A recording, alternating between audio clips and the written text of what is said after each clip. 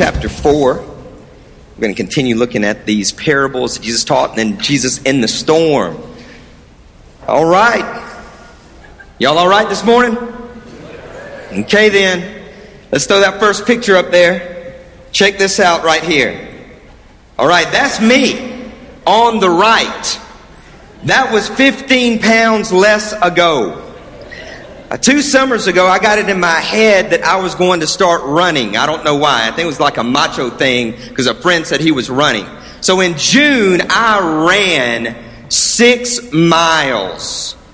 Cumulative for June, 6 miles. Not at one time because that would have killed somebody. Then in July, I got crazy, went insane and ran 9 miles. And then my buddy says, and this Mark over there on your left-hand side, he said, we should enter this half marathon. Montgomery half marathon. I said, that is stupid. He said, let's do it. So we had 8 weeks to get ready. So I went from 6 miles cumulative to ending up the month before the marathon doing 78 miles. Now, those of you who are runners, y'all are like, that's ridiculous. All right, I eat 78 miles. I run 78 miles in 1 week. It's nothing. That was cumulative. I was excited. So we ran and we finished this half marathon. And then pretty much after that, I about quit running because, I've got a car. There's no reason to run. It doesn't make any sense. I'm not built for running. If you look at me, nobody looks at Paul Evans and goes, now there goes a runner. Now they'll call me to lift things and to destroy things, but that's about it. But fortunately, I've got some support. It turns out that I want to share with you and reveal to you this morning, I'm going to take away the mystery of how I gained these 15 pounds. Because some of y'all want to know, how'd you reach that goal? How are you able to do that? Well, look at this next scene here. It says, bacon taken off list of performance-enhancing drugs. Thanks, Olympic Committee. So I then committed myself to bacon eating. I was out in San Francisco, and they've got the Bacon Kitchen. How many of you have ever eaten at Bacon Kitchen? Just me. They had the bacon truck that went to different places in San Francisco, but somehow it caught on fire and burnt down. It's hard to believe. If you cooked bacon before, it's just amazing that would even catch fire. Well, then I really concentrated because once I got there, they had a huge mound of bacon right there in the Bacon Kitchen. And I said, home, are you hiring? I wanted to figure out if they were hiring here. So then, you know how you've always heard that there's no I in team? Guess what? There's no we in bacon. There's no we. If I'm cooking some bacon at the house, I don't cook 2 pieces of bacon. That's crazy. We've got to cook a package, and that package is for me. There's no we in bacon. So I'll eat all of that. That's how I've gained all of this weight. And then one more bacon slide here. This is super important. Yes, this is a cinnamon roll wrapped in bacon with bacon on top. I made this at my house. Some of you who are my Facebook friends have seen this. This is a filet mignon bacon cinnamon roll. And this reveals to you how I was able to go from a lean 170 to my somewhat thickish 185. And if any of y'all want to repeat this, I guarantee you eat what I just showed you, it can happen for you as well. So it's no great mystery, right? Well, Jesus, in these scenes that we're about to see, is really revealing a mystery. He's uncovering our eyes for what the kingdom is all about and what it really means to have life. And not like when we say, oh, well, that's life. But instead to say, that's life. That's what really being alive is like. So let's look here in Mark chapter 4, and we'll pick up where we left off last week, starting in verse 21. It says, he said to them, do you bring in a lamp and put it under a bowl or a bed? Instead, don't you put it on a stand? For whatever is hidden is meant to be disclosed, and whatever is concealed is meant to be brought out into the open. If anyone has ears to hear, let him hear. Consider carefully what you hear, he continued. With the measure that you use, it will be measured to you and even more. Whoever has been given more, whoever does not have, whoever has, it will be given more, and whoever does not have, even what he has will be taken from him. He also said, this is what the kingdom of God is like. A man scatters seed on the ground night and day, whether he sleeps or gets up, the seed sprouts, and it grows, though he does not know how. All by itself the soil produces grain. First the stalk, then the head, then the full kernel of its head. And soon as the grain is ripe, he puts the sickle to it because the harvest has come. Then the parable of the mustard seed, he again said, what shall we say the kingdom of God is like? Or what parable shall we use to describe it? It's like a mustard seed, which is the smallest seed you plant in the ground. And yet, when it's planted, it grows and becomes the largest of all garden plants, with such big branches that the birds of the air can perch in the shade. And with similar parables, Jesus spoke the word to them, as much as they could understand. He did not say anything with them without using a parable. But when he was alone with his disciples, he explained everything. Before we get to the storm, let's talk about these stories. He begins by saying that it's like a lamp, that when you've got something that you want illuminated, that you don't hide it. You don't cover up your flashlight when you turn it on. You don't turn on the lights and then immediately shut them off. You want to be able to see clearly. And Jesus is saying, when I came as the light of the world. Don't try to cover me up. Don't try to hide me. Don't slip me under a bowl or under the bed. You know, sometimes as believers, we know that we've got this light within us, but sometimes we're cautious and we're afraid. And maybe here, you know, we'll come in and we'll sing super bold, "It is well with my soul." But when we get to work, we kind of take that light and we kind of slip it under the bowl a little bit. And we keep it hidden. And Jesus said, I've come that you may have life. And life means that we're going to live it out in the open. That we're going to be clear with that. It's going to be obvious. It's not going to be hidden. It's not going to be undercover. Jesus didn't call us to some sort of like CIA Christianity where we're undercover. Instead, he's called us to live out loud for him, to live boldly for him. He says, so it's a lamp. Secondly, he says it's a measure. Or you may also write down it's a scale. He said, listen carefully. In other words, I want you to weigh what you're hearing. You don't simply hear the parables and walk out. What we do in the church today is that we want to make sure nobody's confused. We don't want anybody leaving with any questions. We want every message to kind of be tied up pretty neat so that when you guys walk out, you get to discuss it because you understood what was being taught. Jesus told parables so that people would have to go and think. They had to go and figure it out. And he doesn't seem to be real concerned if they came to the right conclusion or not. He wanted them to consider carefully what they heard. Why? So that they would then go out and live it. That's why he said, with whatever measure you use, understand it's going to be measured against you as well. When we hear the word, as James says, and we don't go out and do the word, we're really not living for the Lord.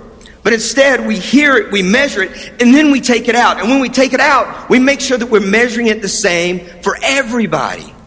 That I don't treat one person stronger with the word, another person lesser with the word, just because I like them.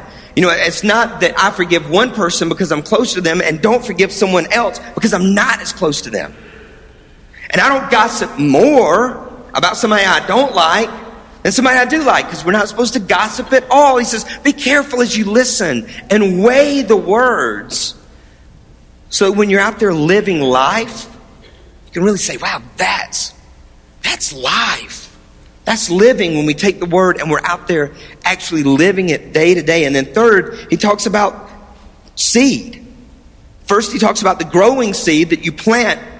And regardless if you pay attention to it or not, it's going to grow. Once we put it in the ground, it's going to grow. I think that's another reason he says be careful.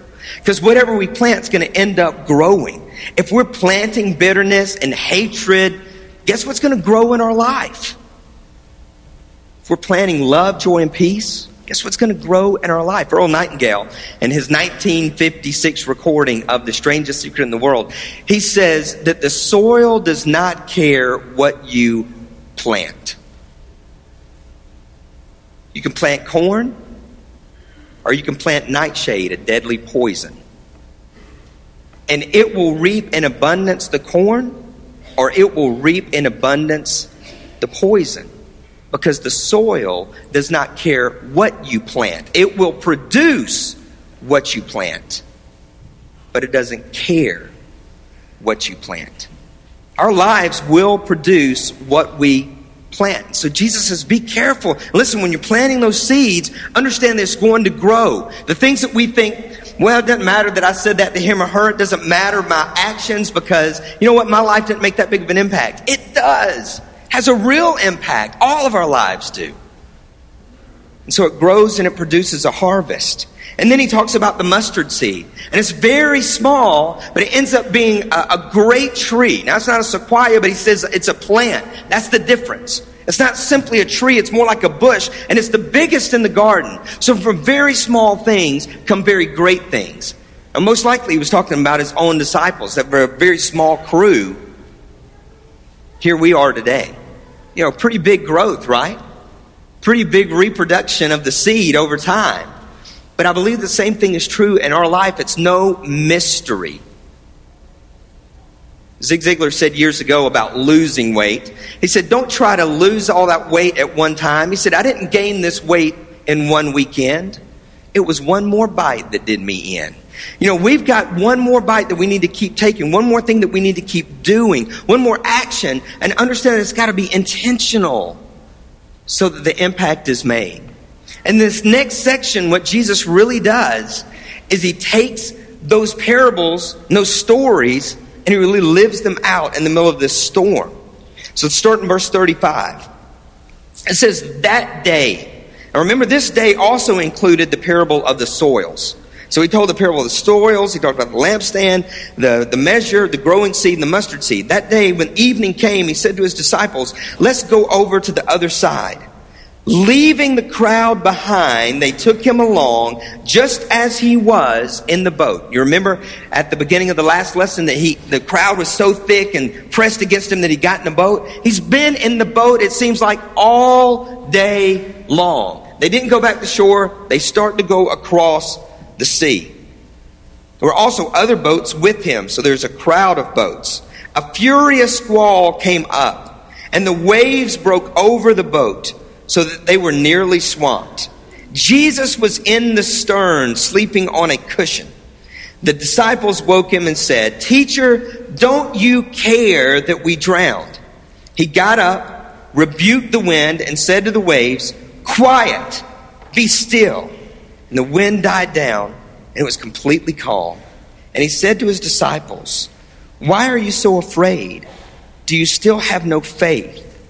They were terrified and asked each other, Who is this?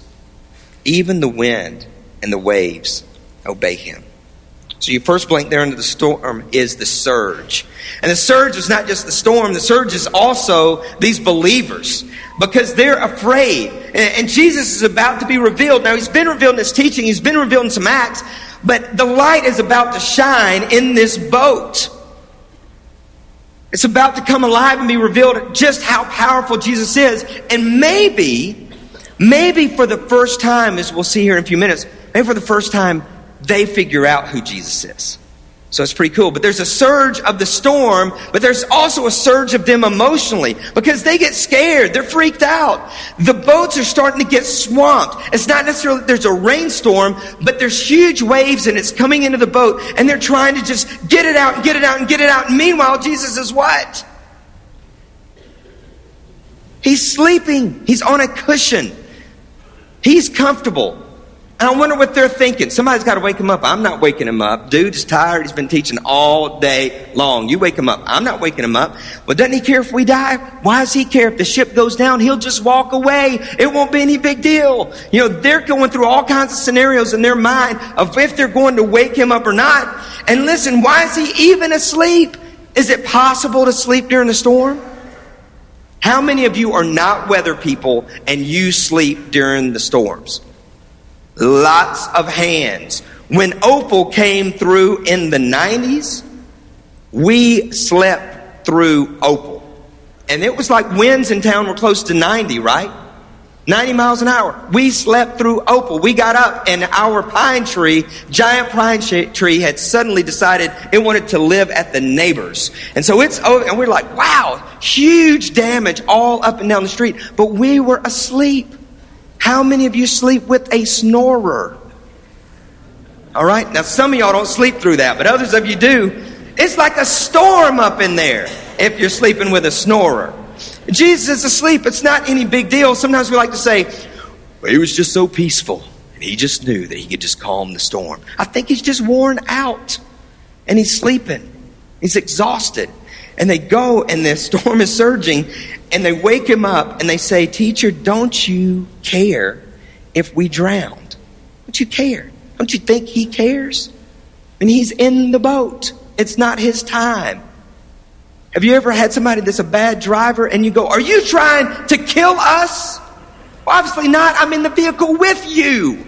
I don't want to die alongside you. I'm not trying to kill you. Jesus does care whether or not the boat goes down, but they have to activate themselves and be willing to cry out. How many times are we not willing to cry out? And we wonder why God's asleep. And we wonder why he's not stepped in. And we wonder why he's not doing something. But often we won't really cry out. We like to just complain. Lord, I don't know why he's doing anything. I don't know why he's not active. I don't know why he's not waking up. Instead to cry out and say, Lord, don't you care? He's not intimidated by that, guys. He's not intimidated when we wake him up or whatever and say, don't you care about me? Don't you care about my situation? Don't you care about what's happening right now? And they wake him up and say, don't you care? And then 39 and 40 are the rebukes. And he does a couple of rebukes. He rebukes the storm and then he rebukes his people. So he got up, he rebuked the wind, and then he said to the waves. I always like that interesting terminology. He rebukes the wind and he says to the waves, be quiet, be still. Just a handful of words. Super simple. And what's revealed is in this light, and what's revealed here in this seed is it's very small. Jesus didn't have to go on and on and on. He used just some very small words, some very simple words to create a very massive result. It says that immediately the wind died down and it was completely calm.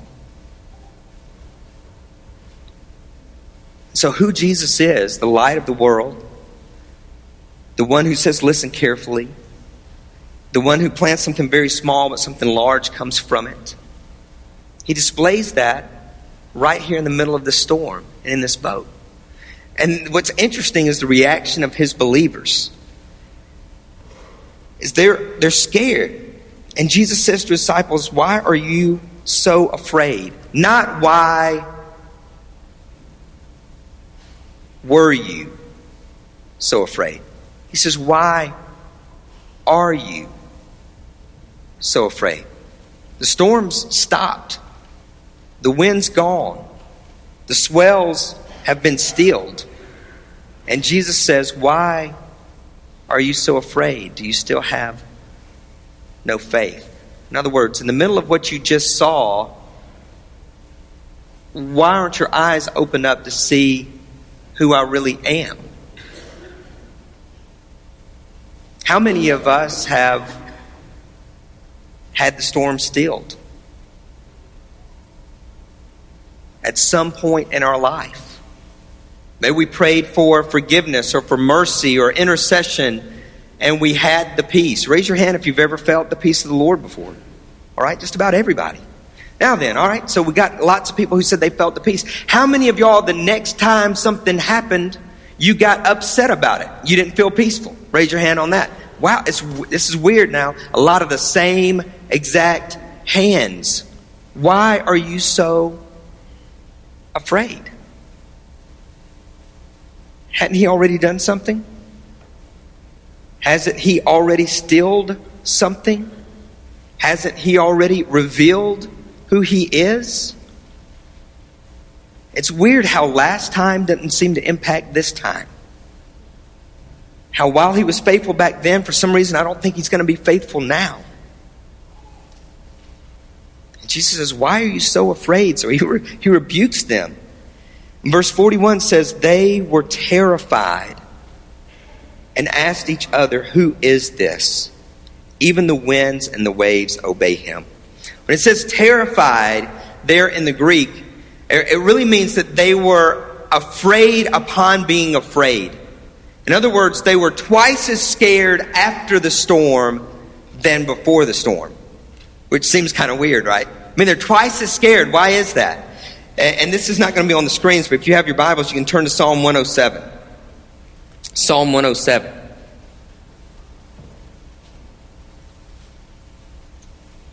We'll start in verse 23.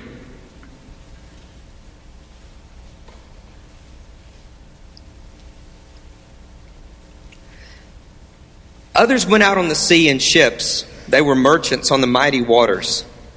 They saw the works of the Lord and his wonderful deeds in the deep. For he spoke and stirred up a tempest that lifted high the waves. They mounted up to the heavens and went down to the depths in their peril, and their courage melted away. Does this sound familiar? They reeled and staggered like drunken men. They were at their wits' end. They cried out to the Lord in their trouble, and he brought them out of their distress. He stilled the storm to a whisper. The waves of the sea were hushed. They were glad when it grew calm, and he guided them to their desired haven. Let them give thanks to the Lord for his unfailing love and his wonderful deeds for men. Most likely, these guys have been raised singing those songs, the Psalms. It was their hymnal. It's what they knew. Just like most of us could sing Amazing Grace right off the bat. Probably a lot of them could sing Psalm 107 right off the bat. And in the moment that Jesus calmed the storm, there's a realization that we're not just with a teacher in this boat. We're not even with somebody great in this boat. We're actually in the boat with God. We're actually in the boat with the Lord.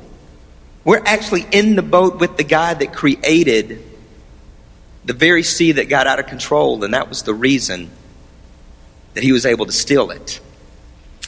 And we're in the boat with the song that we sang all of our lives. And that the word that we've believed is not just something that were stories for somebody else, but that they are our stories. It's us.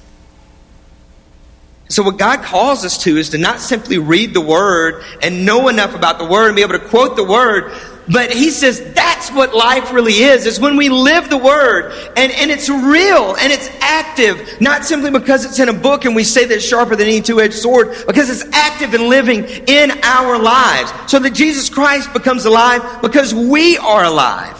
And so we look at a story like this and we want to say, man, what's the storm in our life that we need to get over? And I think that analogy is present. But even greater than that is the fact that the story that was told was the story of the disciples' lives that they always sung about. And then when we live day to day, the songs that we sing, those are our stories. And the passage that we read, that's our story. When we read, for God so loved the world that he gave his one and only son, that's our passage. It's our story that becomes real. And so Jesus here reveals through a lamp and through a measurement and through seed that he wants to be real to us. And he wants to be active with us. And he wants things to become real and in the flesh for us and through us in our lives. It's not always easy to do. And it's not always easy to live.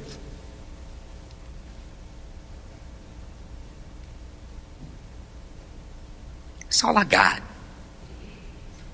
That's it. It's a simple message that says that we've got to live for him. That we're willing to cry out when the storm is active. But we've got to be willing to see him and see ourselves in the book. And see our lives taking root. And so the challenge is this week, let's make sure that we're being light. And let's make sure that we're measuring the word. And let's make sure that we're planting seeds. Because God is doing some huge things through you, through your life, and through the impact that he wants to have on every life around you. Where are you this morning? Do you feel like you're in the middle of a storm? Do you feel like you need to cry out? The thing I love about this church, I said I was done. Let's keep going. The thing I love about this church is that I was talking to somebody 2 weeks ago, and they had an incredible problem. And I said, why don't you go to your church and share that? And they said, oh, we can't do that, because, at church you don't share that kind of stuff. I said, well, why not? And they said, well, if you respond at church, all you can say is, I'm wrestling with something. I said, you need to come to Landmark because we are overt in detail. I think they were kind of interested, really. What's some of the stuff y'all confess? The deal is that this is what the family's for. The family's for us to be able to cry out so that we realize, first of all, we're all in the same boat. We're all struggling against very similar storms. We can all help each other row and love on each other. Or maybe this morning you just need to say, you know what, I've never really entered the kingdom. I've never, put on Jesus Christ. And maybe this is your day to say, I want to see the light for the first time. And I want all of these stories to be my stories. So whatever need you have this morning, let's glorify the Lord by lifting it up to Him and being His children, relying on His strength, praying together, and being called to be who we're called to be. Let's stand and sing together.